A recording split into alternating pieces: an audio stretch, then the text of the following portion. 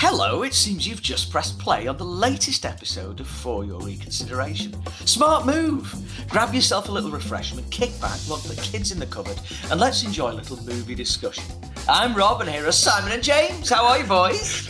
Harrowing insight into discipline in the Parker house. I was totally with you until you locked the kids in the cupboard.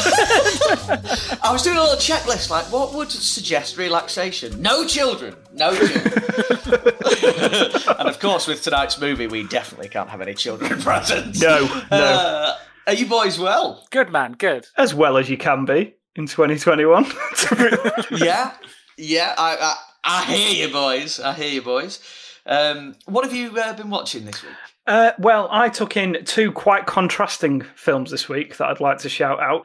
The first of which is Stan and Ollie from 2019, which is just a lovely film. I think you might have seen this one, Simon. Right, yeah. And it's about Laurel and Hardy in the twilight of their career doing a theatre tour around the UK. And it's just lovely. It's really brilliantly directed by John S. Baird. The film is a tender and melancholy portrayal of the iconic duo's last days in the limelight, featuring a pair of perfectly pitched performances from Steve Coogan and John C. Reilly. Oh, I just really loved it. It's ace, isn't it? It was a very uplifting little movie. And in some additional homework for this particular episode, I watched First Blood. Oh! Which is a good precursor to tonight's movie, considering that it's a stripped-down, lean, survivalist 90-minute thriller that has more on its mind than just bullets and octane, the complete antithesis of what the franchise would become. So yes, I did a little bit of Rambo homework. Nice. Oh, I love it, man. I love it. Interestingly enough, for Christmas I got David Morrell's book, First Blood, which it was based on. So I haven't read it yet, but it's next door waiting for me to peruse. Should have done that, really, considering tonight's movie. Should have read it. Little tidbit on David Morrell. You know, he wrote First Blood, but he didn't write any sequel novels. He did the novelizations of Rambo First Blood Part 2 and Rambo 3. Yeah, like drafted in to do the novelization. That's so weird. That must be the only time that's ever happened. The original author comes in and does the novelization of the two sequel movies. I mean, if they're going to pay their paper, I would definitely do it. No question. You did what in the movie? Great. Great. Let me flower that up a bit. Cool. What about you, Si? What have you been enjoying? Oh, I've had a right mixed bag this week, where I watched Elizabeth Banks' 2019 Charlie's Angels film, otherwise known as Wigs the Movie. Oh my god, every scene they've got different sets of wigs on. It's just ridiculous. Was it any good? It's good fun. I saw a lot of criticism levelled at it because of its sort of misfire in terms of its pro-feminism message, saying that this is not how you do feminism. I can't comment because I'm not a woman, so I don't know, but I thought it was fun. I thought Kristen Stewart was great in it. All the cast just seemed like they're having a great time. Nice. Patrick Stewart was in it, which I didn't know he was in it, so he was good. Cool. I remember a BuzzFeed thing. You know, the picture of it. I think it was BuzzFeed. I might be putting BuzzFeed in trouble here, but they don't care. They don't know who we are. But it was something like that, an article placed like a week apart, and it was Charlie's Angels. You know, at last a film that's not for you, men, or something like that. And then a week later, like.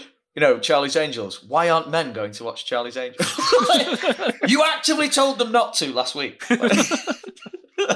What is it? Which is it? I don't understand. It's good fun. If you just want a really no-brainer sit down later on a Friday, it's all right.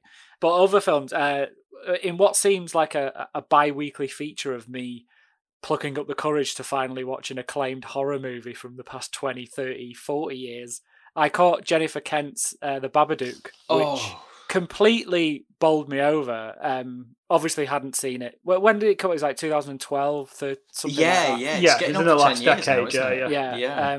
I can't remember the exact year, but obviously didn't see it because it looked absolutely pants-shittingly scary. One for the cover.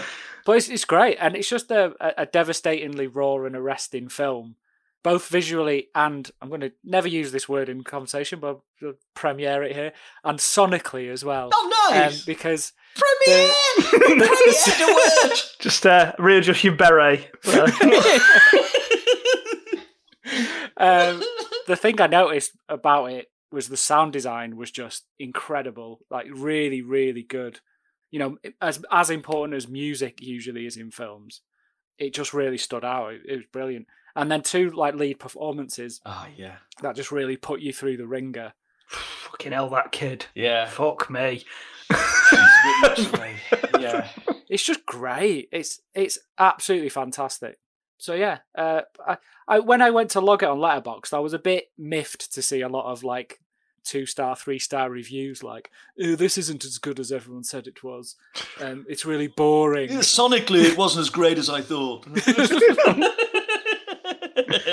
I just think it's brilliant. It's like Exorcist levels of good. I think it's really bloody good film. Yeah, it's something. I think that like the boogeyman design in that is so good as well. You know, the freakish page to, and I don't mean script page. I mean the pages in the movie itself. Book. Yeah, the page to life.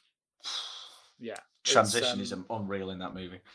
Excellent. Gross. Yeah. Speaking of disgusting stuff, I took your recommendations and watched Colour Out of Space with one Mr. Nicolas Cage. Good job I'm already sat down because I can't wait to hear it. I mean, it's a beautiful movie. It's a great movie. But boy, is it messed up. And goodness me, does Cage bring his A game. He's so good in it. He's so watchable in everything. Again, you could let that man do anything and it will be box office. But in this, like the mad accents he's doing, it's a tour de force, really, isn't it? He's it great, really is. It's just, it's a roller coaster of a role. No wonder he wanted to do it.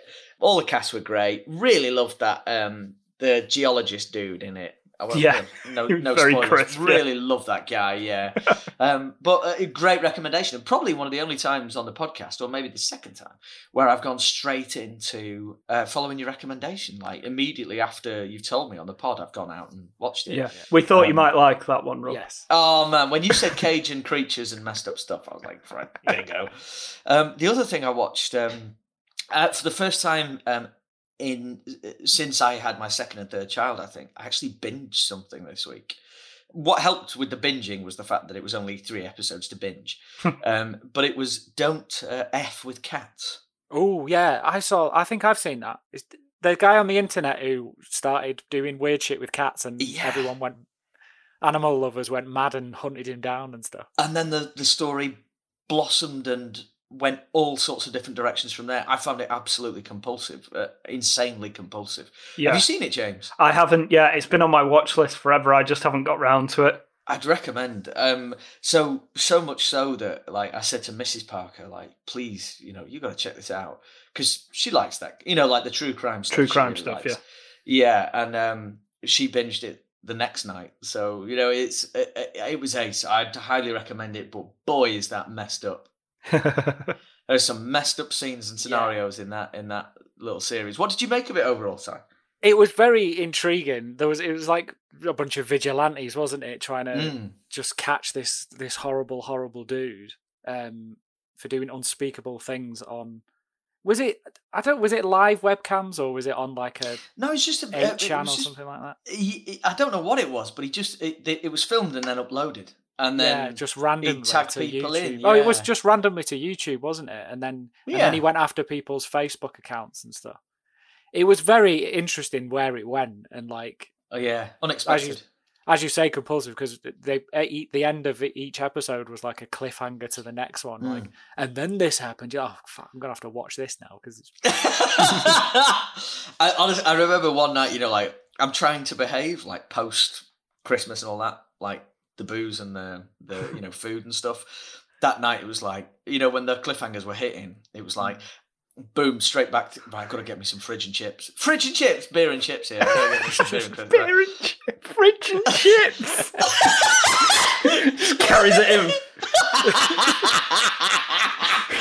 Look, but like one episode, the middle one, I think it was, the twist was so massive that like I remember stepping out like 4 times in a 50-minute episode. Like, gotta give me some more beer and chips, more fridge and chips. Gotta get some. I can imagine you watching this in the dark on your own, because you're quite an expressive guy, aren't you, Rob? And just like, I'm an idiot, arms going everywhere. Honestly, the family, like, if they, it's ridiculous. Like, oh, you know, I do love a good reaction. You know, like Joaquin Phoenix in Signs. Oh.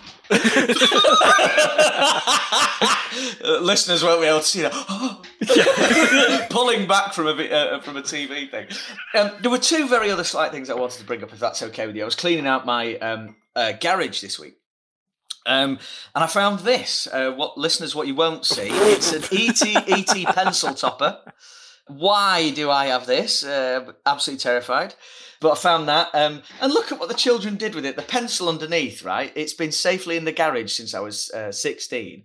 It came home within a day. Straight away snapped it. So they just sat on my desk now. I don't know why I'm keeping that. I don't know why. The other one is... I was very fortunate on the another of the podcasts under the Pod Dojo umbrella, the Really 007 podcast. I actually managed to coax a star from a James Bond film onto the podcast, and I was wasn't Daniel Craig, was it? You didn't? No, it wasn't. It wasn't. Rob would have been super nice to him in person. Yeah. You're the best since Connery, Daniel. No. Daniel Craig, amazing actor. Just as we know, tastes are different. But anyway, so the actor in question was Anthony Stark, who played the character of Truman Lodge in License to Kill. For my money, the best James Bond film.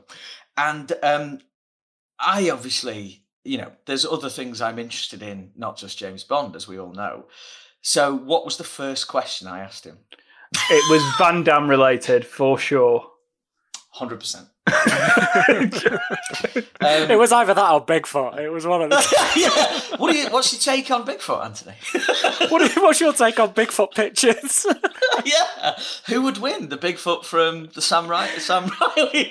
Bigfoot Showdown. Bigfoot Showdown. Can we have a take? No, it was... Anthony Stark had a scene-stealing role in 1993's Van Damme movie Nowhere to Run, and the first, as soon as I was introduced, like you've been on screen with Van Damme. Tell me how it was. Did you ask him what he smelled like? I bet he smelled amazing. I did want to say, did he smell like sandalwood and vanilla? But no, he said that. It was fun. He said JCVD is a fun guy to be around. He also said that when JCVD said to him, "Hey, Tony, you're a great actor," he didn't really know how to take it coming from him. Which only makes me love everything more. Rob, as it's like as you did a bit of show and tell, can I also do a bit of show and tell? You must do, yeah. Also pretty useless for an audio-based program. But I discovered that we actually have a merch store. And we do! And bought a lovely tote bag with our faces on it. So it's made my year already. There's something big's gonna have to happen the rest of 2021 to top being able to buy a tote bag with my own cartoon face on it. Lovely. Well, I mean, I can't. When you said for a while about the merch store that we discussed, all I want is a tote bag from it. And as soon as it's up and running, bosh, here we have a tote bag with our faces on it. It's a really well-made tote bag. The print is great. I'm very impressed by it. Check it out. And where can the listeners get a tote bag of our cartoon faces? Or even a gorilla having a martini on a t-shirt? You can, yeah. That's from the FYR Heritage range. Yeah. Is that the more highbrow It is the classier one. I think you can actually get a golf polo with Amy the Gorilla Rainbow Drink. I think I might have actually named the design Rainbow Drink. I'm not sure. But yes, you go on the Pod Dojo website, poddojo.com, and there is a merch store right there. Click it, go through. Superb. All our other sister podcasts have their own stuff, but buy ours. Buy ours instead, yeah. It is the best. Sorry to interrupt there, Rob, but mate, I was so excited when it came in the post. We never plug that stuff, so yeah, that's a great idea. In fact, the only time a T-shirt's ever been mentioned on this is when someone won it, and then said they didn't want it. It's nice to set the record straight a little bit. That was so funny. It really was. Oh, you won it. I just got a DM, and it was like, I don't actually want it. I was just being nice by retweeting. You think, okay. Mate, you did, incidentally, that was on my Facebook timeline thing as being a year ago this week. Yep. So, full circle. Lovely. Hello, crime fans. I'm Sean Coleman. I'm Chris McDonald. And I'm Rob Parker. We are crime authors. Well, I'm a publisher too. And I'm a giggling buffoon. We are the Blood Brothers, and this is our podcast. Every week we speak to the best and brightest in the world of crime fiction. And embarrass ourselves hugely. No, that's just you. Yeah, definitely just you. Great. Coming to you from the Pod Dojo Network. And sponsored by Red Dog Press. We've got new episodes heading your way all the time. With giveaways and games. Interviews and insight. And laughter. Lots of laughter. Check us out now. On all your favourite streaming services. And give us 5 stars so we can't be our own 1-star superstar. The Blood Brothers Podcast, your one-stop shop for the best crime chit-chat. So yes, tonight's movie features a little bit of bloodshed. Little bit, in inverted commas. Got me thinking about, violence and its place in cinema. And I wanted to ask you what you consider to be the single most violent moments in films you've seen. Oh, well, tonight's film's predecessor, Rambo 2008, also known as Bedlam in Burma, is pretty full on towards the end when John Rambo gets on top of a high caliber machine gun and just starts mowing down wave after wave of soldiers, and there's decapitations and people being cut in half and delimbed. Yeah, that was quite full on. But the one that immediately sprung to mind, have you guys seen Casino? Yes. Yes. Which is often maligned as being Goodfellas too, but I think it's a good film in its own right. Yeah, it is a good film. But it's also an incredibly violent film. Oh, it is. And I was automatically taken to this Joe Pesci and his brother Dominic's death, which is one of the most horrendous things I've ever seen. It really is. It's bad, that. I mean, bear in mind that Joe Pesci is an absolute shit in this movie, right? He stabs someone in the jugular with a fountain pen. He pops some guy's eye out of his head in a vice at one point. Oh, that is horrible, that bit. He's definitely got it coming, but even this, I'm like, lads, this is a bit too much. So these old, a load of extras from The Sopranos basically take them into these cornfields, don't they? And start laying into them with these baseball bats. And they make Joe Pesci watch as they beat his brother to death with these baseball bats. Well, not quite to death, almost to death. And they're like, these old guys have been battering him for so long, they're like out of puff. It's just horrendous. And then they turn the bats on Joe Pesci's character and then put them in a grave, still breathing, and start shoveling dirt on them. It's one of the most horrendous things I've ever seen. I think that's a great shout, man. I think you throw in the family bit is particularly bad. Yeah. The fact that he's watching his brother, and you don't often see Pesci do grief, do you? No. But he does it there, and that's it's pretty gross. When they roll up into that cornfield and the grave is already dug. This is going to be bad. Yeah, and it really is bad. I mean, Scorsese has made a lot of violent movies, but that's the one that really sticks out in terms of the violence just being so horrendous and bone-chillingly visceral. Yeah. Good. So, one. Yeah. That's often haunted me, to be honest. That's a good shout, man. That is a good we're all stunned into silence just thinking even though I really am. reprehensible piece of shit, but even I was like, it's a bit strong, this. Yeah. Oh, dear. What about you then, Si? Well, two sort of leapt out immediately, which is generally how I sort of answer these questions. The first one was from Old Boy, both the original and the remake, actually. there's a sort of scene in both where the main character sort of gets a hammer and then just wades through a corridor of dudes just blitzing everyone with this hammer. But it's a really well executed shot though. It's all just on one long take on a track. Yeah, and it's just really really well made scene. And I think the first time I'd seen something in a film where someone had used a hammer other than for putting up shelves, and I was just a bit like, oh god. But there's another one. Have you seen Gaspar Noé's Irreversible? Oh, don't. The fire extinguisher. The fire extinguisher bit in that is like proper grim and gross, and because there's so much anger in it as well. And you just like, oh god, it's that's really really horrible. And that's one for me that whenever this sort of question gets sort of asked and bandied about, that's immediately the scene what comes up in my head as being like the most violent movie moment for me. Yeah, and then there's even more horrendous moments in that film as well. Oh yeah. It's it takes me right back to sixth form extreme cinema course. That's to be perfectly honest. I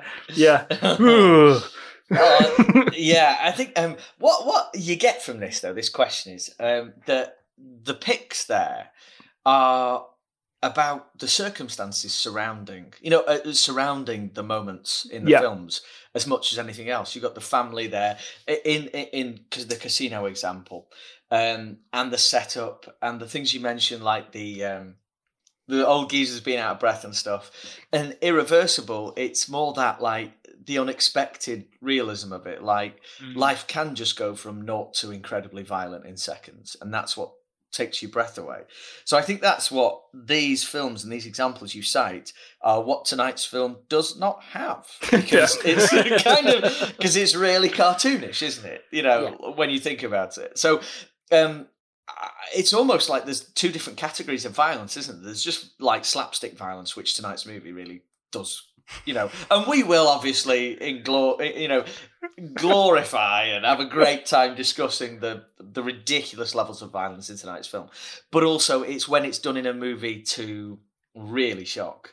That's something totally different. And in that sense, I found a couple of bits stabbing the young couple at Lake Berryessa in Zodiac. Oh, fuck me. That's horrendous. That's really, really awful. And it's just, there's no music and just the knife noises. Bottling the farmer in Pan's Labyrinth. That's a similar. It's like that reminds me of Irreversible, which now I want to call Extinguisher. For some reason, when I was thinking it in my head, that's what came in. And another one, this won't be the one from that movie that most people say, but it's when they batter Private Pyle with soap bars in Full Metal Jacket. Yeah. That is just awful. And it's the futility of that one. Like the fact that he can't escape, the horror of it, and then Matthew Modine putting his hands over his ears. It's just, it's absolutely terrible. I also think that if you were to change the sound effects and soundtrack and a little bit of the editing, the brick throwing scene from Home Alone 2 would be one of the most violent things of all time. Well, there's so many bits in Home Alone 2. Yeah, there is. I mean, but the brick, if it had like the score from the start of Saving Private Ryan and some impact sounds on poor, get rid of Daniel Stern going, Harry! Yeah, we re-edit that, re-edit. Super stuff. I suppose it's time to get on to tonight's film. And I'm looking at my notes and I haven't written a log line. So I'm just going to have to absolutely wing this. Yeah, go for it. An incredibly hench septuagenarian endures problems in life and bloodily decides to make a series of terrible choices and kill an awful lot of people. There's not much else to add, really, is there? No, not really. Not really. Yeah. Roll that trailer.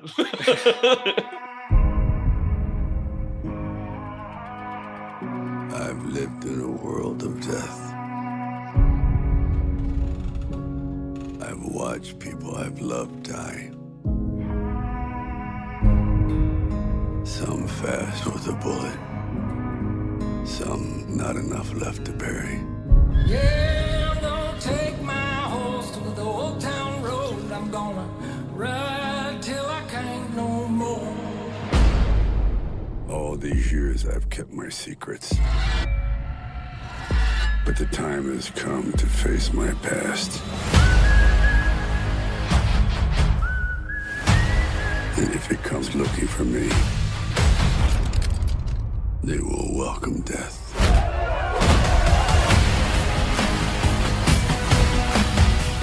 I want revenge. Ride till I can't no more. Nobody tell me nothing. I want them to know Can't no more.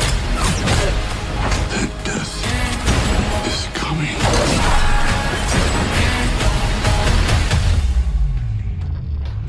And there's nothing they can do to stop it.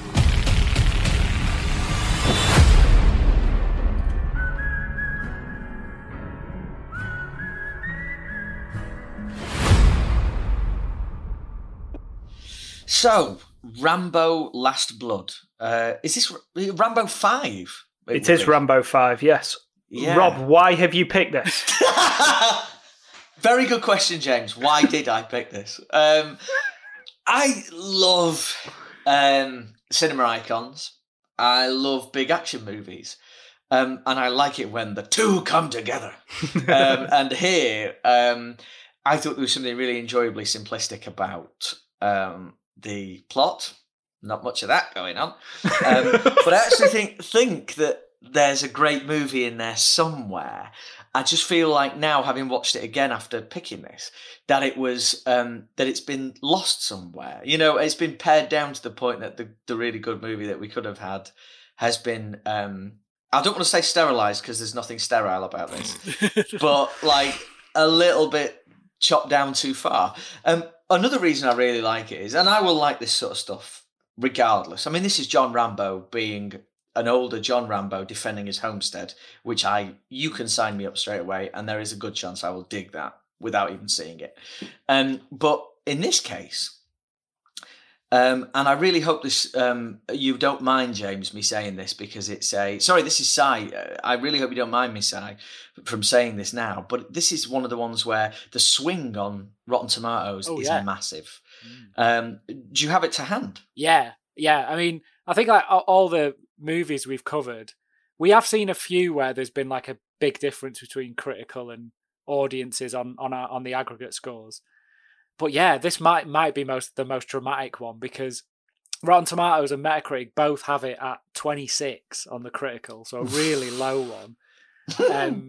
But then Rotten Tomatoes, audience-wise, 82%, which is just ridiculous. So good, he's obviously doing something right. And then Metacritic 7.5, so not as high, but still a big, massive difference. That's still good for Metacritic.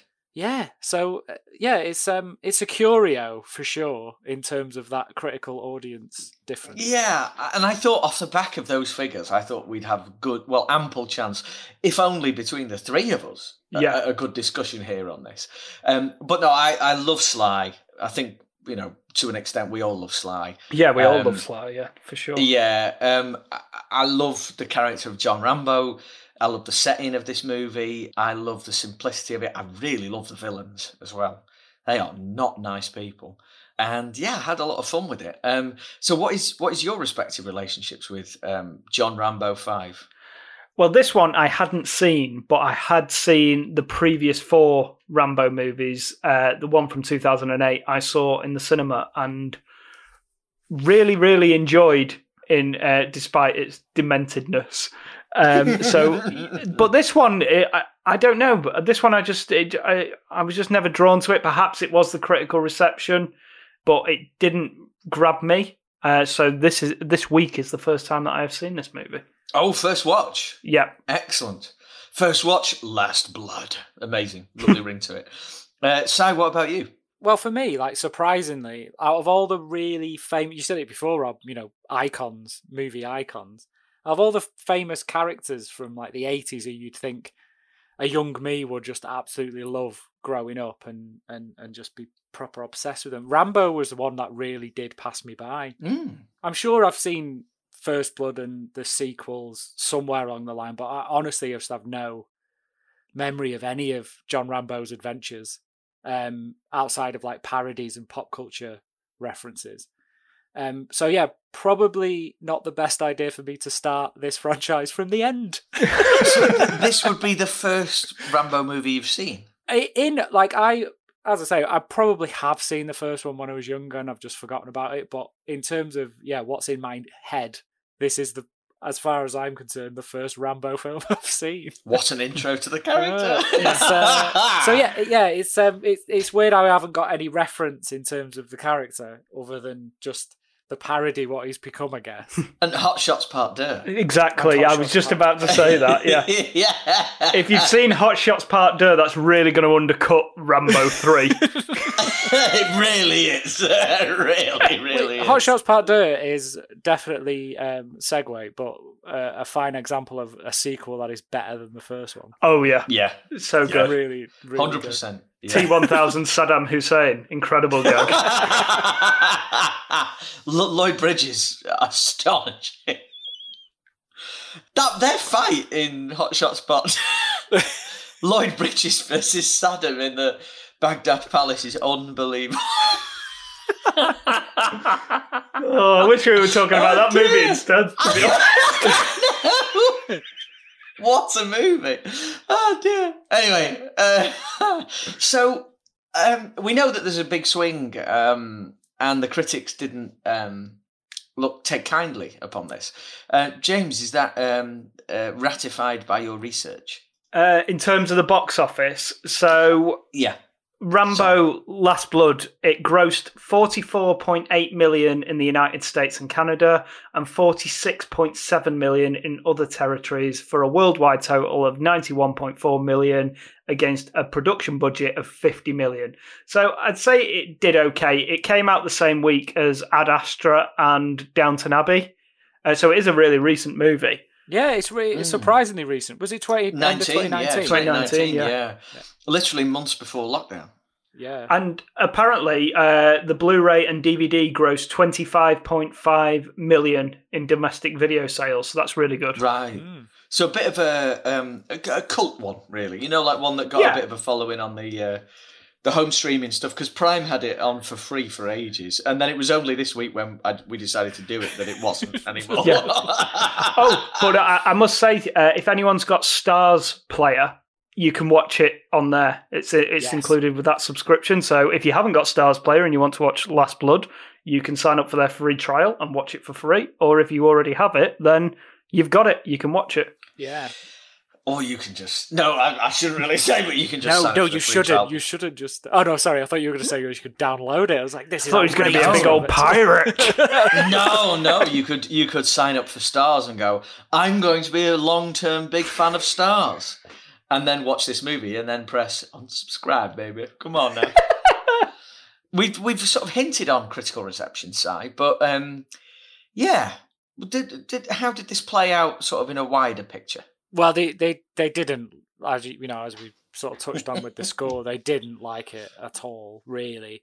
With most scores hitting along the 1s and 2s, with a hell of a lot of complaints about it being a bit lazy and formulaic in terms of its plotting, and then a bit gratuitous with its violence, which doesn't generally go down well with critics anyway. And then there were quite a few comments which accused it of racism, which I'm sure we'll get to when we go on to the movie itself. But yeah, there was a lot of criticisms on that front as well, which dragged it down a bit and, dragged it through the mud a bit with the critical fraternity. And then Letterboxd is sort of the halfway house, isn't it, between what your audience score is on Rotten Tomatoes and what your critic score is, because it's a big mash of both, I think, Letterboxd. And that has it slap bang in the middle at 2.5. And that was kind of the similar. There was a lot of the same 1-star reviews, saying the same things as the critics did. But then it also has a lot of 5-star reviews giving the same reasons. So, like, why the critics and the people who hated it is why other people loved it, apart from the racism, not the racism bit, but the violence and how simple the plot is. People liked that about it, liked how it was just a 90-minute cut and shot sort of simple plot. One which sort of like is an example of that was from Dilly Money, who said, an abhorrent killfest. What a horrible movie. 5 stars. We can sign off, lads. That's it. There's nothing further to add on this topic. That is a super review. You're so right, though. Yeah, talk about a polarizing movie. This is certainly one of those. It really, really is. That's absolutely mad. I love how, on one hand, Rambo always sought, like, the initially in its commentaries on the effects of the Vietnam War, on its veterans, etc., and the justifications for that combat, to now be polarizing people. The franchise is you need to talk about it. It provokes discussion, no matter how, because this, for me, arguably is the most throwaway of the entire quintet. Is that right? Yeah. If they put them in a box set, I think that's what they'd call it, the Rambo Quintet. That sounds a bit too delicate. No, they'd come up with some bullshit like Quintology or something like that.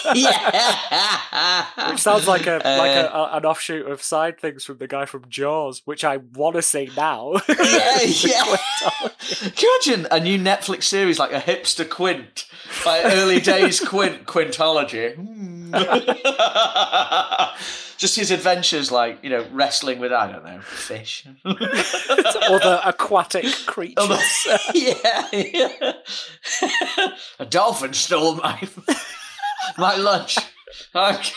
Quintology, season 1.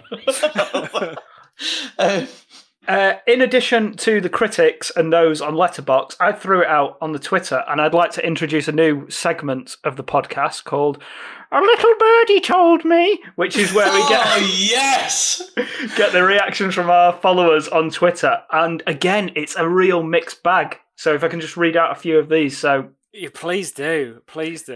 Billy Barr loved it. The director's cut makes a bit more sense of setting up the story with a different start and more backstory on the family staying in his father's ranch.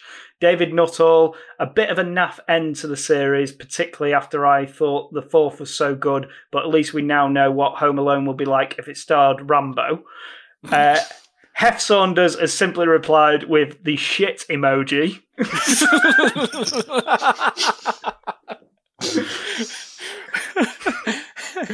Not prepared for that in any way.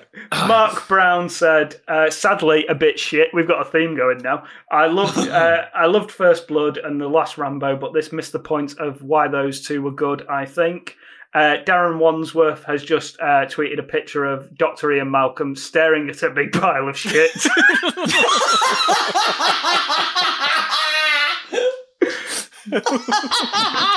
The Heritage Film Club says, this movie is an okay, over-the-top, everything in excess action shoot-em-up movie, but it is not a good Rambo movie. And top listener Jamie Russell also says, I love the Rambo films, but I have to say that this one left a nasty taste after watching at the cinema. I'm sure that Trump would have loved it, however. So, right. Oh. We've mentioned the Tango Mussolini, and we need to sort of address this and then never speak of him ever again, right? A lot of the criticism has been, is this a bit of a MAGA wet dream movie? Yes. In terms of its I've portrayal. never thought about it like that. When you arrive at Mar-a-Lago, come to the dining room at maybe 6 o'clock. We're going to watch Rambo Last Blood. It's going to be great. It's a fascinating documentary. I never thought about it like that. Yeah. I don't believe that Sly is on the record saying that he never voted for Trump. So I don't know if it's maybe lazy or stereotypical. I don't think it is gunned in that direction. I think so. I would like to hope that it isn't. But we know what Trump said about Mexicans, and this film is very much a portrayal of his view on Mexican people and what he said during the run-up to the 2016 election.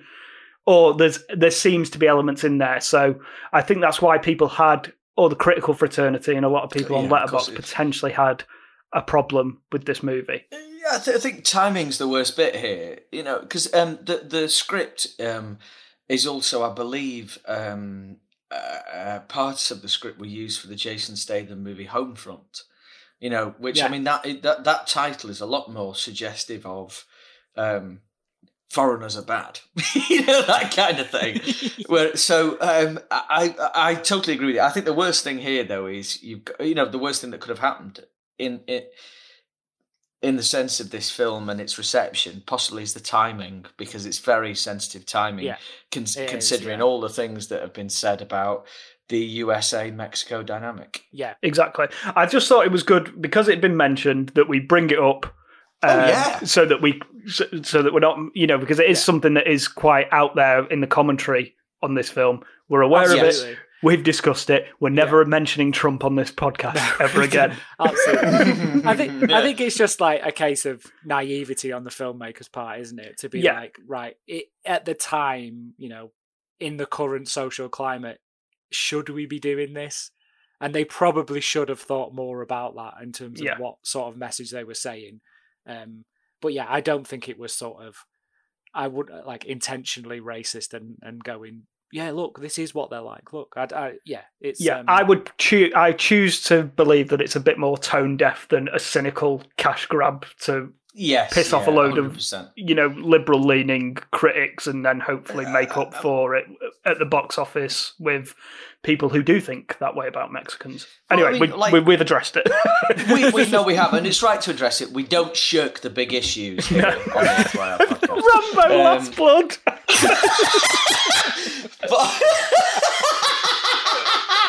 But we've I think the question of Mexican crime is something that international audiences have been fascinated with for a long time. Yeah. And geographically, Rambo has always gone home to Bowie Bowie, I think it is, in Arizona, and that is literally an hour's drive from the border of Mexico. Exactly. So if you're going to have Rambo go home and defend his homestead, it's like, well, yeah. I think any writer would sit down and go like, well, Mexican crime's really popular. I mean, you've this time on Netflix alone, you've got Narcos, you've got all the Pablo Escobar documentaries. Yeah. It's actually a popular topic. Yeah, it's not like a far leap to possibly start writing about that kind of thing. Yeah. Also, Don Winslow's The Cartel. Exactly, books, a bit more nuance in those projects, so to be fair. A little bit. Just a little. But that's going to be a massive TV series soon as well, so... which I cannot wait for, by the way. But it's also worth noting as well that Rambo as a series is not particularly sensitive to the portrayal of the bad guy. Any foreigners, to be perfect. I would imagine that the Burmese people might have something to say about that. They might have, whoa, look, like the Mexicans got off easy.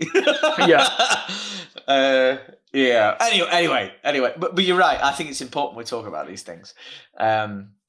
So, should we dive into the movie? Yeah, absolutely. Yeah, I mean, let's just talk a little bit about Sly as well. Good decade for Sly. I mean, out of these 80s and 90s action heroes, he's the only one who's operating at anything like the level he was operating at back in the 80s and 90s. Obviously, Arnie went away into politics for a while, but Bruce Willis is phoning it in straight to DVD garbage. JCVD, he's had his time in the sun. He was never on the same level as Stallone, but Stallone, I'm looking at his last decade. It's incredible. He had 3 Expendables movies, 3 Escape Plan movies. Who knew there were 3 of those, by the way? I quite enjoyed the first one, actually. Yeah, I don't see. I didn't know there were sequels. Apparently, Dave Bautista's in one of them. Incredible! I did not know that. Give Sly a Batista bomb. I'll have to investigate further. 2 Creeds. He was robbed of an Oscar for the first Creed, for starters. I like Mark Rylance, but, give the Oscar to Sly. And then a Rambo to cap off the decade, so a very strong 10 years for Sly. Pretty much everything going into theatrical release as well. Yeah. How old is he now as well? 73. Jesus. That's amazing, isn't it? And because you don't have to cut, in Rambo Last Blood, you don't have to cut away from Sly doing the action.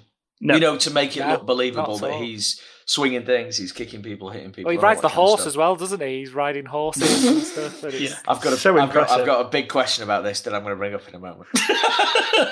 But you're right. But he's not the side attraction in movies. He's the star, the main draw. At 73, he's the main draw. He's the last man standing out of all the 80s and 90s action heroes. We love you, Sly. We love you, man. Do you think that's because of his involvement behind the camera as well? Because he writes, doesn't he? Stuff. He edits a lot of his stuff as well. Yeah. He's always in the edit suite. There's 400 producers on this movie, but he's not one of them, which is weird. Did he have any involvement with the Rambo 4, the one before? Did he? He wrote and directed that one. He seems to have hung up directing. Maybe it's too much if he's going to be in the movie as well. Right. Yeah. It's interesting that. Yeah. Adrian Grunberg is the director here. Yeah. I would say, where do we know him from? But his directorial history is not very big at all. He was a second unit director, wasn't he, mainly? Yeah. I mean, there's some amazing movies on his resume. As first assistant director, he's got Collateral Damage with Arnie. This is just to name a few things. Master and Commander, Far Side of the World, first assistant Great director. movie.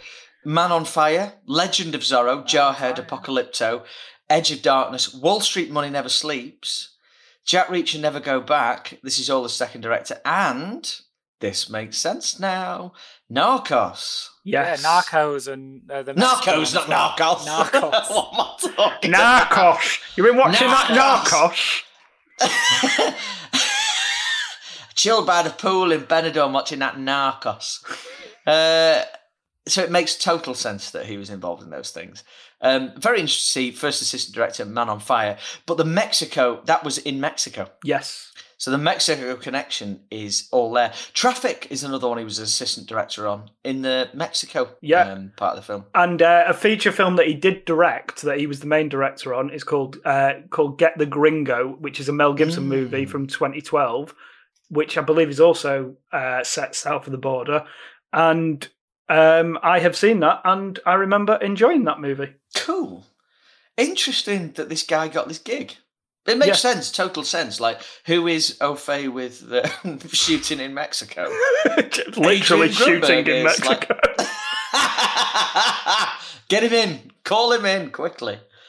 Yeah, it's interesting. And straight away in the movie, you see the lovely Balboa Productions logo. Yeah. With a little hat. Lovely. So crisp to see this font. And then this farm from the end of Rambo 4. Yeah. And the score, is it? No, it's the composer on this is Brian Tyler, I think. Yeah. I love the score. The swelling strings. Oh, yeah. So nice. The score's great, and Brian Tyler is a really prolific action movie composer. He's done Iron Man 3, Avengers Age of Ultron, Fast 5, a couple of other Fast and Furious movies. So he's a real go-to guy for tentpole Hollywood action. Yeah, and it works. In this instance, it works. You've got to set Rambo up as a hero for newcomers to the franchise. Here's looking at you, Si. Yes. I got that. And he's the goodie. He's a goodie. With a house full of guns and bows, so I was like, he's a violent man then, with his cachet of weapons. MAGA wet dream coming on here. Anyway, we will not make it political. I very much enjoyed this version of Rambo. When we first meet him, he's on the pain meds, he's a cowboy, and he's indulging in a spot of dressage. That sport that you always catch. Like when you tune in, the Olympics are on today, we'll just pop it on, see what's on the red button. Oh, it's flipping dressage. The sport commonly known as the dancing horses. Yes. Oh, Horse the horses dancing. are dancing. Oh, how great. We got gold in that. Britain's great at the dancing horses. I'd have watched 90 minutes of Sly doing dressage around his little farm, to be honest.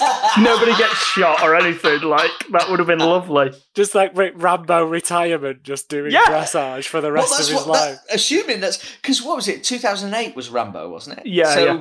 this is 11 years gap, and he's just had a lovely 11 years doing dressage with horses and. And digging tunnels. Right, this is another big question.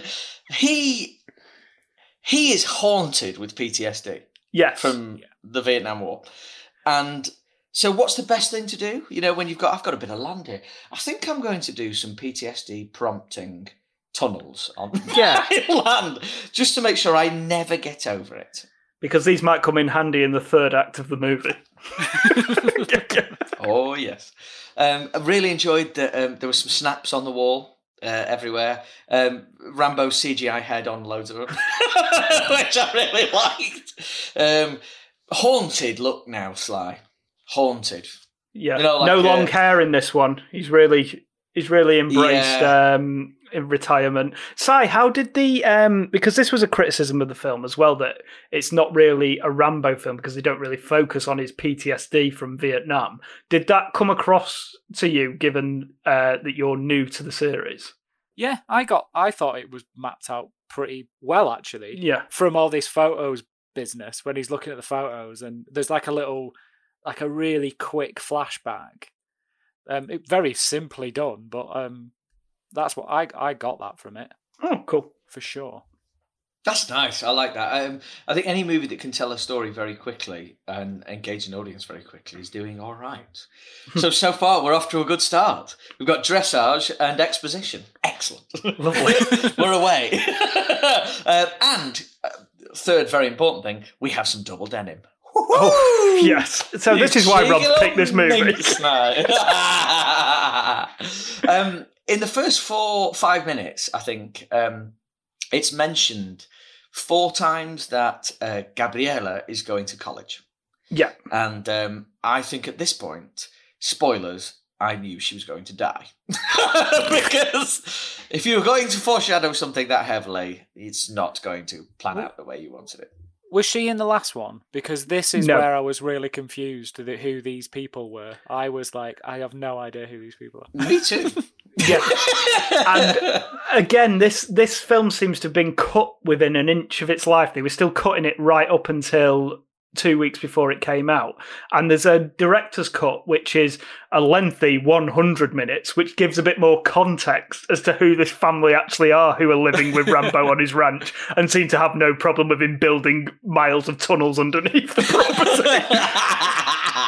But for some reason, in certain territories, the UK, the US and Canada, they decided not to include that prologue, which gave that context, and instead have just jumped right in. It's just like, yeah, these guys live on the farm with him. Yeah, I thought I was blaming myself because I was like, oh God, I really should have watched the previous films because there might be a bit of context to who these people are. And these are brand new characters. Filling the gaps myself, but not brand new. What? Yeah, I don't know. I mean, they all obviously have long established relationships between them. I don't know what any of them are. Yeah, it's very short. No it's very shorthand, isn't it? Yeah, I think the fact that a lot of your investment in the film will go off how you feel about Rambo and Gabriella's relationship. Yeah. Yeah, whether you buy into it all. And I'd like a little bit more, to be honest. Yeah, for sure. I just think it's all quite thinly sketched, isn't it? It just expects you to, right, she's a teenager, this is a surrogate family for him. He sees her as his daughter because he never had any children of his own. But yeah, I think it's quite thinly sketched. And I've seen all the other Rambos as well. So for me, who's familiar with the series, and Simon to be in the same boat suggests that potentially there's been some stuff left on the cutting room floor that might have been quite useful. It does look that way. It definitely looks that way. I think I would love to have seen these missing 11 years of what Rambo had been up to. You know, like, even give it me as a montage. Yeah. You know, apparently the dropped opening scene was Rambo attempted to save some hikers, but he doesn't quite manage it. Or he saves one of them and one doesn't make it, or something like that. You know, give me that, then give me a montage of how we got here. Yeah. And then let's press on with dressage. It's And then lacking I'm a bit good. of context, isn't it, the opening? It genuinely is. And it's also assuming that there's a pre-existing relationship between cinema audience and what they're watching. Yeah. For a lot of people, that will be the case, but not for everyone. Si, this is great, actually, Si, that you... Yeah. It is interesting because, as I say, I just assumed most of this was in the previous movie because they're talking on the horses, aren't they? And she basically says that she's found her dad, her birth father, in Mexico, so she's going to go and speak to him before she heads off for college. And Rambo's pissed off, and he's like, "Oh, your dad's a bad person." But so I'm just like, "Oh, must have been the last one. This must have been what happened in the last film." Would make sense if it was. But it's not. Like, none of there's no Mexican No. father to a niece in the film. It's just, these are just brand new to the Rambo universe. Their entire character arc and relationship has happened in the space between the two movies, so We don't know we're not anything. invested, to be honest. We don't know anything. Yeah, that's Wow. the problem. We're not invested. Brilliant. And every bit of investment that we're going to make comes from what they do with the runtime here. And Yeah. there's not a lot of that. So we don't get a lot of chance to get on board here. I've got a funny thing on the runtime. So this is 89 minutes long, 10 minutes of credits and titles. Lovely flannels. I do like a good flannel. What? on a man. No, like You mean a not like flannel those shirt or one Yes, that you wash not your like- face with? not those miniature towels. I thought you were just spotting some bathroom paraphernalia just sort of in the No. background. You know, like it's very true that, you know, in the like the early 90s and late 80s, you knew a house was classy or a hotel was classy if there was a folded flannel by the sink with the unused bar of imperial leather on the top. That was the ultimate sign It's of true. class. It's very true. It's absolutely true. No, lovely flannel shirt on Rambo. Yeah. Right, okay, Um, sorry. Now And she decides to go back. Oh no, she has a booze up, doesn't she? At She does home. in the tunnels. In the tunnels. She's weird as well. Where did he put all his guns? He's not going to let the kids down there with the guns. If you're about to go to college, or you're like a teenager and you're sort of naughtily drinking, where better to do that in some interconnected tunnels like the Viet Cong? Yeah, yeah. Like, Very much so. Very much so. Do you want to come round and drink like the Viet Cong? Should we get on it like the Viet Cong? My surrogate uncle says it helps with his PTSD, but I'm not convinced. Yeah, he seems unhinged. But Rambo, though, is simple and conflicted. Yeah. And which you would expect from a man who's killed the amount of people he has in previous movies. The amount of blood on this man's hands is astonishing. Yeah. But great music going on. The homestead is lovely. And she decides, I'm finding out that her she gets information of where her real father is. She's going to do a quick Yui when she says she's going to Antonia's house. And with some lovely back projection, she heads to Mexico. Absolutely. yeah, just heads off to Mexico. But I feel sorry for Rambo because he's just like, oh god, I've had a life of shit. Can you not just give me an easy life? I don't want to have to worry about you going to Mexico. Just go to college. Yeah, just do that. We've been begging you to do that. I've said it 4 times in the opening scenes. Just do it. You don't need to wait any longer. But she goes to meet, I think it's Giselle. Giselle, yes. She's It was not bad so news nice, the yeah. second that you see it. Yeah, when she looks like an extra from GTA San Andreas. She does, You yeah. think like, oh, this is not good. And I think this is where a lot of the criticism comes in. It is quite on the nose, all of it, isn't it? She looks like basically they've dressed her to look like a gang member. Yes, essentially. 100%, yeah. It's like, we haven't got time for this. We need to get to the Home Alone section at the end. I think Gabriella is played by Yvette Monreal, and I think with what she's got to do here, I think she does really well. Yeah, because it's a very thin character, isn't it? She's It essentially a damsel in distress type. Yeah, daughter figure, the daughter take on the damsel in distress role.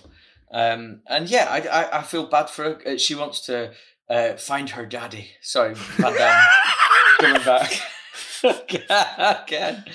But the dad is horrendous. What a nasty man. Well, he isn't. He really sticks the boot in, doesn't he? Like, he really does. Yeah, he proper U-bends her. You know, like when it happened, I was thinking of that Usher song. It's called the U-turn. Yeah. He's essentially the personification of the British government. Like, because he starts out really nice, and then all of a sudden, like literally the lighting changes on his face, and he's evil all of a sudden. Like, wow, you've grown up. Yeah, I didn't want you. Right. You know. Does she just say like, "Oh, why did you leave us?" And then he just goes bonkers and just proper sticks the boot in, and he's just like, "I didn't fancy it." They when it all goes bad, they go on the razzle dazzle to take her mind off things. But she gets a drink spiked, and she's being really nice in this bar. You know, getting rid of, you know, like putting her hand up to nasty salts and all this kind of stuff. Yeah, but no, not to be. She's fallen in with the wrong crowd. I'm right in thinking that it's her mate who screws her over at this point. Oh yeah, for sure. She sets her up. Like Yeah, she sets her up in 100%, this club to get drugged and kidnapped. Yeah, 100%. Which is bad.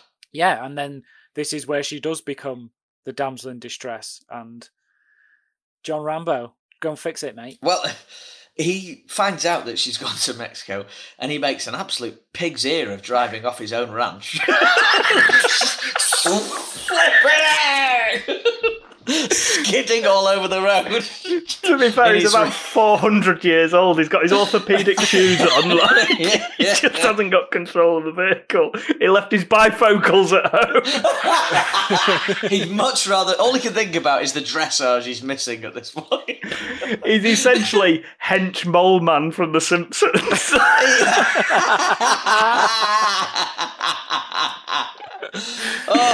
And she's introduced. Gabriella is she's been hijacked by some proper bad. They are wrong guns, aren't they? Yeah, I think the performances. There's two brothers, isn't there? And we meet the first one, who is a really naughty Sergio Ramos. And the real Sergio Ramos is quite naughty.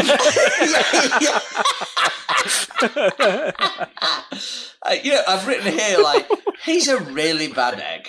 I mean, he really is a bad egg, this bloke.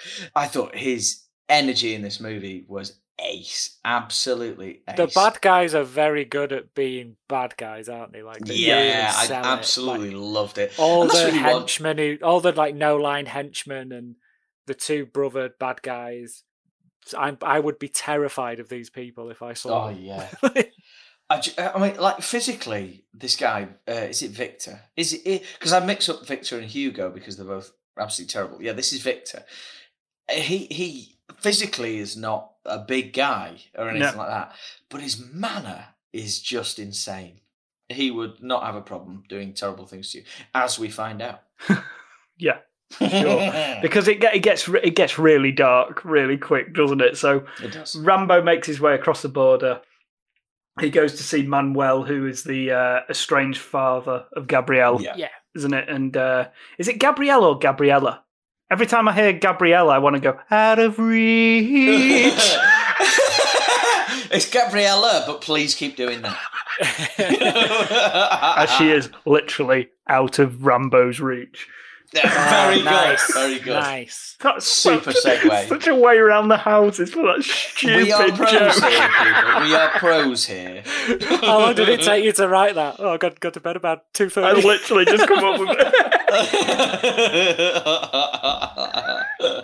it. Rambo's unhinged in Mexico. He's like popping pills, sticking knives in tables. When he goes to see Gabriella, that's the knife from Rambo 3 as well. So that's a lovely little callback. And he goes clubbing, which I never thought I'd ever see. Rambo in a club. Yeah, it's not the most discreet, is it? It's just like, what's that geriatric fella doing over there? Yeah, like when he says, I'll just wait over here, and he stands against the back wall, and he could not stand out more.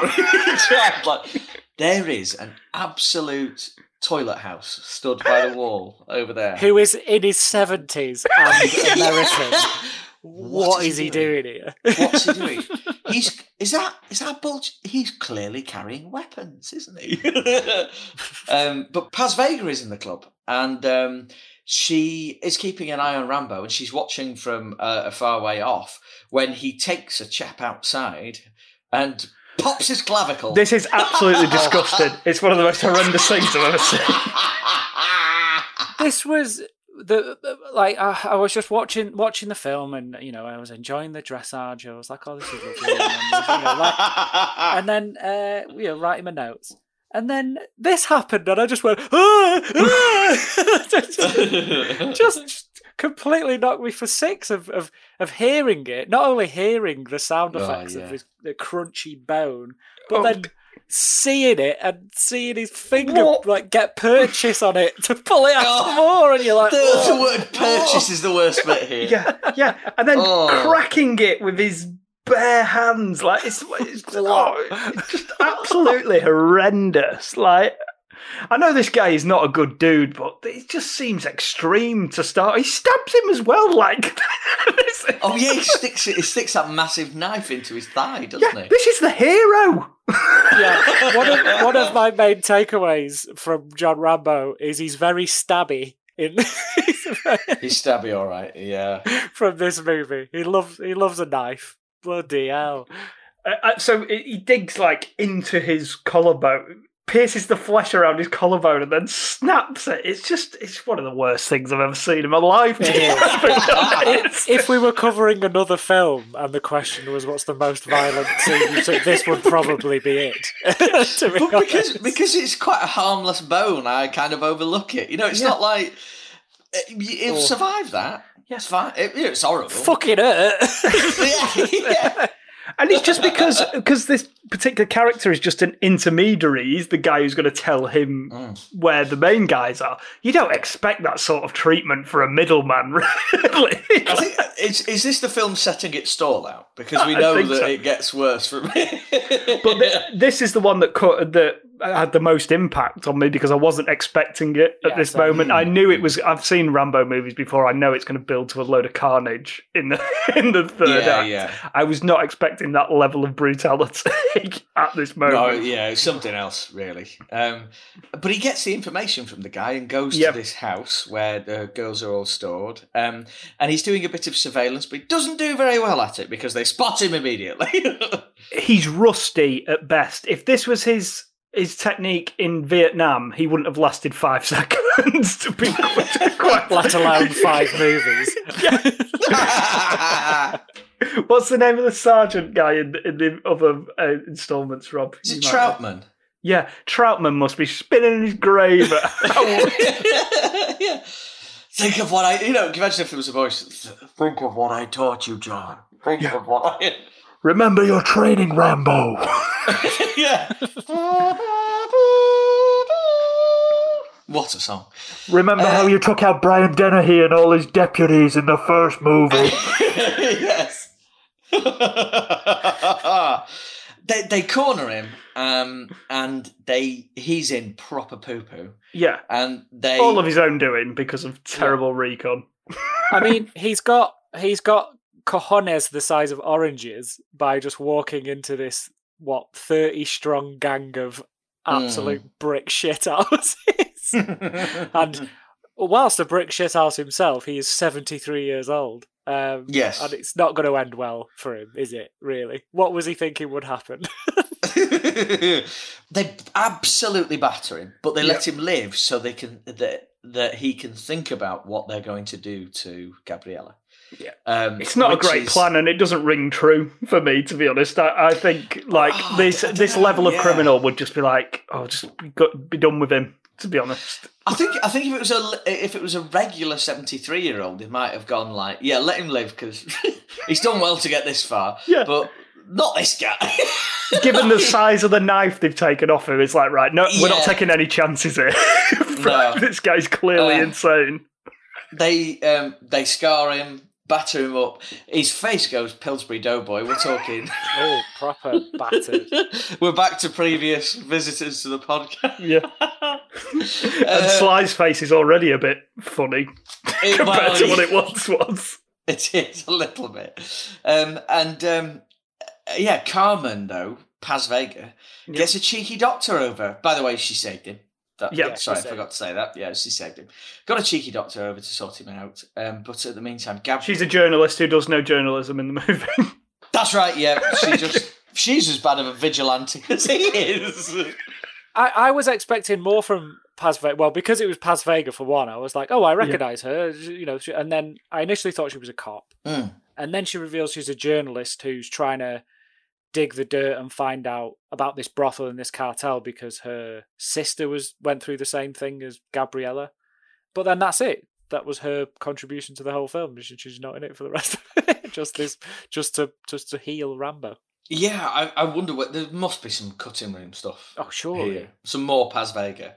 You can't get Paz Vega in and not have more than just a couple of scenes where she patches Rambo up. There's like a little montage, isn't there, where he's healing and Gabriella's in the brothel getting drugged up. She's going through a horrendous thing, horrible time, and then he's healing, and it makes it feel like weeks and months have passed by. Especially because he's now healed pretty much back to normal how he was. And then it's like 4 days. Yeah. It's like, what? Who is he Wolverine or something? I know. It's, honestly, Si, it's the power of a crossfade, isn't it? Like, a crossfade makes it feel like years have gone by. He looks like Sylvester Stallone again by the time he's up, and he's like not even limping or anything like that. And he'd been battered with bats and all sorts. Yeah. His new hip's absolutely fine. Is that what the guy did? The doctor, just while he's out, just give him a new hip. He's probably due. While the gang members were kicking his head in, he's like, "Oh, what's the hip? It's new."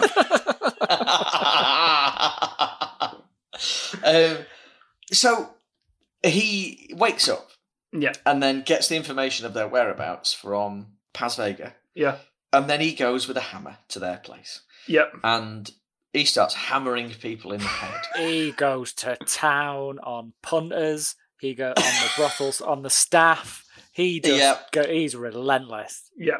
I quite like this bit, actually. Yeah, this is good, but I enjoyed this bit, yeah. Oh, yeah. Well, it's Rambo with a hammer. That's all he's got. And it's great. The dude obligatorily gets hammered in the knackers. To keep up the FYI tradition of great nut shots in movies. Do we only do movies now where someone takes an unholy blow to the knackers? Shot to the knackers. It's getting harder and harder to pick them, lads. And after all this violence, he manages to actually get Gabriella back. And they drive home together. She's in a terrible way. Should have taken her to the hospital, really, shouldn't he? I never thought about that. Yeah, that was immediately the first port of call. Incidentally, they never mention the name of the town that this is. Probably a smart move. Yeah. Really. So I was always wondering about the amount of time, because Rambo seems to go back and forth, quite easily between the two places. He's got a fast pass. It's like he's at Alton Towers. Is that what happens on the 1st of January? You get your yearly Mexico fast pass. Beat the queues. It's like getting on Nemesis before anybody else. Well, no, at no point, so he's driving back, and I'm thinking, right, you'll have to go through border control, surely. And he's got a half-dead girl in the seat next to him, in the front seat, no less. But no, it's fine. Don't even pay any heed. Yeah, he just pings through like a really shitty fence, doesn't he? Yeah. Like, is that how easy it is to cross the border? The wall obviously wasn't up in that part. That was it. That was it. Yeah. Like the same noise as when the staples are pulled out of Daniel Stern's genitalia. That is exactly what it was. Boink. It's very harrowing, this conversation, because he's thanking her for being the best thing in his life. He's telling her a lovely story. Yeah. And, spoilers, she dies. Yes, she does, yeah. Sly's quite good in this scene, to be fair. He's really good. I was genuinely stunned at this moment. I thought he'd saved her. I was like, oh, thank God he saved her. Obviously, there's going to be more to the film because we're only like 45 minutes in. But yeah, I did not expect her to die at all. Yeah. And I was a bit like, oh No. no. I think given what comes afterwards, she probably, in order to justify the carnage that comes afterwards. Yes, this is true. Yes, yeah. Because it's still quite over the top what he does, but but yeah, they had to raise the stakes sufficiently in order to justify the actions that follow. But I wish they'd just made it back to the ranch and done some. She'd nursed her back to health, and they'd just gone back to doing some nice dressage, and that would have been lovely. and then nasty Sergio Ramos could show up. Yeah, it's fine. Could all work great. Rambo crying. Oh, not good for me. That's too much for me. My heart won't deal with that very well. I think Stallone is easily the best thing in this. Yeah. Oh, yeah. I just feel so much empathy towards him, even though he's Stabby McStabson. I just really feel for Stallone's sad little face. I think that comes from the fact that we grew up watching Stallone movies, so we're already bought into whatever character he's playing. Oh, it's Sly. Yeah. We sort of see. It's not even the fact that it's Rambo. It's Stallone. So even if he's acting like a total maniac, which he does quite often in this movie, still sort of on side with him because it's Sly. Of course we are. I mean, he's the guy who referenced the Hunker Chunker in Demolition Man. The ultimate procreatory move. So good. It all goes a bit Home Alone now, doesn't it? So this is. Well, it does. Yeah. This is my house. I have to protect it. Yeah. Really wicked montage of him in his interconnected tunnels. Booby trapping the hell out of it, and then he goes back to Mexico to bait them, doesn't he? He does. Not just bait them. I mean, like Stabby City. No, he goes back and it's horrendous. He's more of a stabber than Ghostface from Scream, basically. He puts Michael Myers to shame. It's ridiculous. He really does. Stabbing he does. It's really intense as well. Yeah. All right, John. Once'll do. It's very aggressive. Yeah, I mean, it's the little brother's place, and I thought the little brother deserved much more of an on-screen send-off than actually his older brother, to be honest. He's the one who's got the most on-screen nastiness, I feel. Yeah, but it's the older one who gets mouthy, isn't it? He's the one who says he's keeping him alive and what have you. Yeah, that's true. But no, Rambo, as the cops arrive at the house and find that he's had his head cut off and left on the bed, Rambo chucks his head out the window. What was he doing? Did he just walk out of the house holding the head and then pop it on the front seat like you do a McDonald's? Well, he's getting on a bit, isn't he? So he's a bit forgetful. I like to think he just looked over to the passenger seat and saw it. Oh, shit! Threw it out as he got to the border. Oh, balls! It's bait, isn't it? So it's on the main road so that's where they need to head. His ranch is just straight there, isn't it? It's a very convenient little road he's got between Mexico and his ranch. I actually did look on the map, and depending on where he is in Bowie, Arizona, it is a straight road. Literally, it's just a road into Mexico. Yeah, there is one road. He sends his horses away, found that quite harrowing. The dressage horse now is in the wilderness trying to fend for itself, knowing only how to turn round in a circle. Yeah, it's Olympic dreams in dust. Yeah. And it's at this point that I think that we should discuss what would have been a better title for this movie. Home Stallone.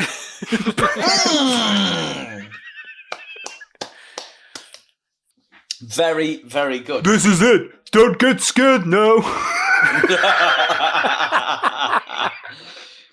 They all come to take him out at the home, And he goes full Viet Cong on everybody. Pitchfork, booby traps, that is gross. It's carnage. It's Pure just carnage. horrendous what happens from now on. Jeez Louise, there are heads going everywhere down there. There's people disintegrating in gore. Yeah. People falling in big holes with spikes. John's got a straight shot at, what's his name? Hugo. Yeah. But he won't take it because he wants to do something worse with him. Oh, we'll get to that. I think it's at this point, I think this is the most violent film we've done as a podcast. Oh yeah, for sure. Like in terms of a prolonged, but it's so over the top that like you just find like none of it has any weight by the end of it because it's just like it's dozens of people just getting eviscerated in more and more horrendous ways and Home Alone trap-esque ways. Yeah, and he does it. He dispatches them all with such relative ease as well. Like he's on God mode or something. Yeah, like there's no challenge to him at all. He's just blitzing through these bad guys. Yeah, but in fairness, though, Stallone is astonishing as a 73-year-old man, or whenever they filmed it 2 years ago. 71-year-old man doing this. It's unreal. How's he going to explain the mess to like if he orders a pizza or if the plumber comes round to fix the pipes? And it's guys everywhere. Dismembered guys. I love the idea that, because we're going to get to the end when he's sat on the porch and if he orders a pizza and it's the guy from Little Nero's who knocks over a little metal statue as he gets on. It's your pizza. You have to pay for your pizza, sir. Just rolls over a decapitated head. He initiates a tunnel collapse and kills the lights and all that kind of stuff. And Hugo barely gets out, but they come out in a barn. Yeah. And he's got a big old, bow and arrow. And I don't care for this ending. This ending, I don't. Is this too much for you, bro? No, it's not. Draws the line. No. It's he takes his time to. It's horrendous. It's ridiculous. He takes too much time to put an arrow in all his limbs to pin him to the wall. Yeah. Then walks over and let's say what happened. He. Well, before we get to that as well, he's already told him what he's going to do with him. He's like, yes, that's which true. I thought was just a weird filmmaking decision. Like, why would you have that as like what he actually does to him as the setup? He tells him that, so then all the tension's got out of that moment. Yeah, he tells him on the radio, "I could have killed you 10 times, and now I'm gonna kill you, and I'm gonna rip your fucking heart out." Yeah. You big horse's ass. Yeah, I can't argue with any of that. If Hugo had done it before, I'd understand that because he's a maniac.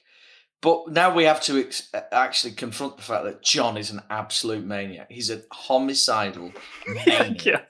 He's been shot at this point as well, hasn't he? So he's bleeding yeah. out himself. So he's not to excuse him for ripping out a man's heart. But, you get a pass, John. Yeah.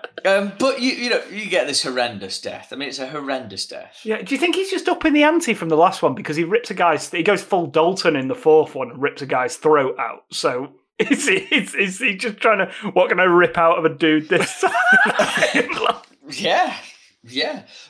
So as we shall say, thus endeth the movie.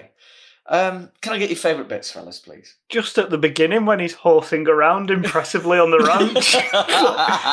Before all the horribleness happened, I just really enjoyed him chilling on his ranch with his little surrogate family. I'd have watched that for 90 minutes, to be honest. He didn't have to kill anyone. I agree. That's so lovely. Yeah, it was just nice to see him and he's quite, I don't know if that's Sly or a stunt double on the horse, but he looked very impressive at the old dressage. And missed his calling, John Rambo. If he wasn't murdering foreigners for most of his life, then he could have had a shot at the Olympics. What about you, Si? What's your favourite bit, man? I really liked that wall of explosions when the bad guys first get to his ranch. Yeah, it's a good shot. That. Oh, yes, great, yeah. And it's just like, I thought that was really good. That was like better than what you would have thought they could do with pyrotechnics in the movie. You know what we've seen so far, like that was just like fucking hell, that's amazing. Yeah, there's a lot of moments where, you know, like obviously watching these movies, this is definitely in the category of entertainment more than anything else, and there's a lot of moments in it where you go like, a bit like Arnold Vosloo in Hard Target. But there's no. For me, the bit that I probably enjoyed the most is it's Rambo on the homestead, and it's properly embodied by when he comes in from dressage, and there is the most astonishing looking fried meal placed in front of him, like incredible eggs, beans, all of the incredible stuff. It looked amazing. He sat there, and he sits like, and he holds his. They keep having a conversation, and he holds his knife and fork like a massive caveman. And he sits like that. You know. Couldn't understand a word he was saying when he was at the kitchen table. Not clear. But this impeccable looking dinner. So yeah, I think that's probably my favourite bit of the film. I think really, there's lots of other stuff I enjoyed. I love that they spent $50 million on this action thriller, right? And me and Rob are just when he's just chilling on the homestead and not getting into any mischief. Like, we just want him to have a nice, quiet retirement. I know, we just want it to be nice for him. We're nice. But there would be, I think if you would give me those character development moments, there would be so many other bits where I would say, that was amazing, that was rad, or whatever, you know. But you don't quite get that. But anyway, FYR, for your reconsideration, I'll go last. What do you got for me? So, sadly, it's a no from me, and that pains me because I love Sly, and this must be the first time in ages I've said a no on anything. I just found this to be a rather lazy geriatric exploitation revenge movie that even at 89 minutes feels fairly stretched. Granted, the last 15 minutes is absolutely bananas, and Brian Tyler's combative score is very good, but I couldn't recommend the film on the basis of that alone. It might be worth checking out if you're a Rambo completist, but I think even on those specific terms, you might be a little disappointed. And even the author, David Morrell, said Rambo could be called John Smith and this film wouldn't change. So I think even on that basis, I didn't dig it as a Rambo movie, to be honest. Yeah. Which is a shame. As I say, I love Sly, but this one didn't quite work for me. And he's still quite good in this, to be fair. But it was just missing those character beats. It just felt a bit thinly sketched for me. Still had its moments, though, as all films do. Very interesting. Si, what about you? Well, I think like the main issue with it is that, which we have discussed, the elephant in the room with it is that it does seem to have a very low opinion of Mexico and Mexicans, which on a normal movie, you know, like if it was from the 90s or whatever, would probably get away with it. But it does feel a bit unsavoury given the political climate surrounding it during the time of its production. I wish I had a bit more knowledge of Rambo to sort of put a frame of reference against it. Because, as I say, I was filling all the gaps thinking I was the problem because I thought it was from the last film. just that they were big gaps. But as a sort of no-holds-barred revenge action flick, it does tick a lot of the boxes for that specific genre. For that reason, I do think it's for a very specific audience. So if you're not really into the extremely sort of simplistic, taken light showdowns that are hugely brutal, it probably won't be something you'd get anything out of. But if you're like a fan of Home Alone and that wasn't sadistic enough for you, fill your boots with this, you'll probably get a kick out of it. Yeah, I love how this film stopped short of throwing bricks at people. That's too far. It's too far. You could really hurt someone doing that. As if a pitchfork to the face wouldn't. You know? I think those are two extremely considered responses to this. And I totally agree with you both. I'm a Rambo fan. I'm a Sly fan. And I always like watching him on screen, whatever it is he's doing, by and large. This does feel like, as much as it pains me to say, if this is the end, it's more of a whimper in a character sense. Not from the bombast that's on the screen, because it's all there. And at the end, that detonation of the field around his homestead is amazing. Absolutely brilliant. But there are lots of problems here in a film sense, in that I just can't invest in this as much as I'd really want to. And I realise that the only reason I am invested in it is because it's Rambo, who I've loved from all these other films. You put any other actor in this lead role, I wouldn't even have watched this, I don't think, possibly. And that's even knowing my proclivity towards action fests. But like modern action fests, I don't really go in for too much. And because there's so much good Van Damme from the past to watch, so I don't bother. But so it's very interesting. I think that the way you two have come to this tonight is the perfect way for me to get my head around it. One who's a fan of the franchise in yourself, James, fan of Sly, and Cy coming at it with fresh eyes. It's really opened my eyes to the fact that if it weren't for Stallone, this really is not much to talk about here. It's a very by the numbers movie. That's got a very nasty streak. But you're right. I still think if you were a Rambo fan and it's Friday night and you want to kick back with a few beers and your gun safe is full of NRA approved materials, you would find an awful lot to enjoy here.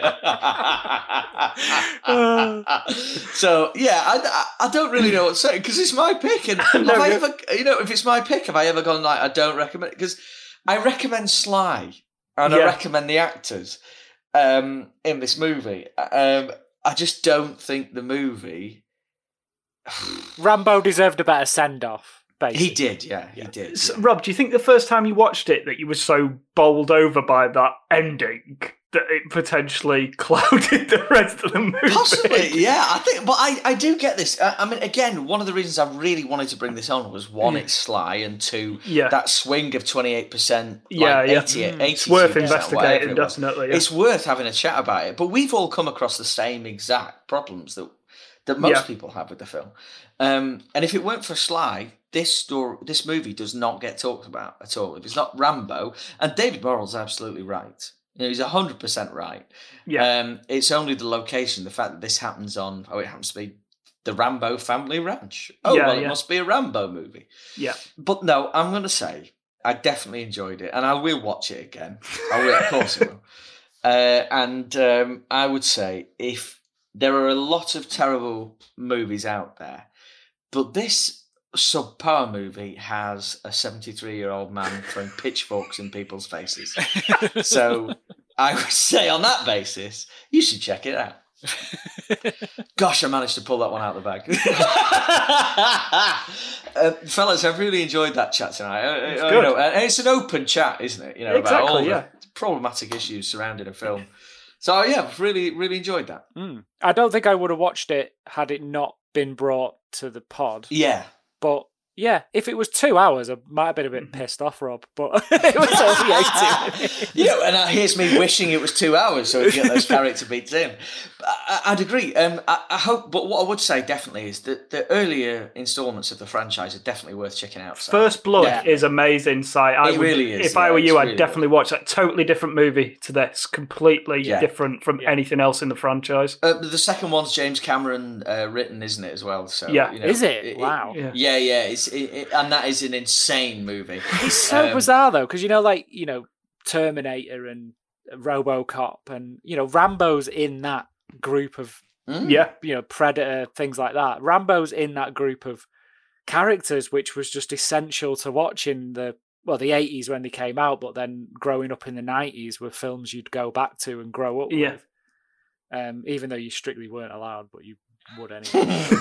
It's so weird how I've just never seen the Rambo films. So yeah, I do want to check them out. And to be honest, I want to check them out having watched this one as well. That's cool to see more Stallone, basically, because he's great. Yeah, I like the fourth one as well. The fourth one is good, insane, but it is really good. And I think from a story perspective, it achieves more than this one does. Yeah, definitely. I've loved it tonight, fellas. Brilliant to chat with you as always. Thanks for listening, everybody. What have we got next? I don't actually know. It's me next, isn't it? Oh, lovely. I think I'm going to go. I'm torn between two, so maybe you guys can help me with the selection here. So it's either The Faculty, directed by Robert Rodriguez, Oh. or The Frighteners, Michael J. Fox, directed by Peter Jackson. Which do we think? Sheesh, man. I love them both. I do love them both. I'm going to be massively selfish, though, and my vote goes to The Faculty because I saw The Frighteners about a week ago. Oh, right. Okay, fair enough. Well, I've never seen The Frighteners, so I don't know. But I've not seen we should do The Faculty in maybe 10 Frighteners. years. We should Let's do The Frighteners, because I think that's a forgotten gem in Peter Jackson's filmography, because that was the film before The Lord of the Rings. It was his first American one, wasn't it? Yeah, first think. decent budget American one, I think. Yeah, and then they let him do The Lord of the Rings afterwards. So yeah, let's do The Frighteners as well. I think that's an interesting movie to look at. Yeah, if you haven't seen it, Rob, definitely do The Frighteners. Cannot wait. Where can we get this in preparation? You can just rent it from all the regular places. I don't think it's streaming anywhere. Awesome. Will do. Thank you very much, fellas. Thank you all for listening, and thank you for interacting with us on the socials. Always good to be involved. We're going to ask you a question very soon about The Frighteners in preparation for our next episode. Please give us the 5 stars on your subscriber of choice. Be good to each other. Stay safe. Yep. Enjoy life as best you can. And buy some merch. Buy some merch. It has to be said, the royalties are not great for us, but we'd like to see you in our clover. And yeah, peace and love. Take care. Say goodbye, boys. Bye. Bye-bye. Bye-bye.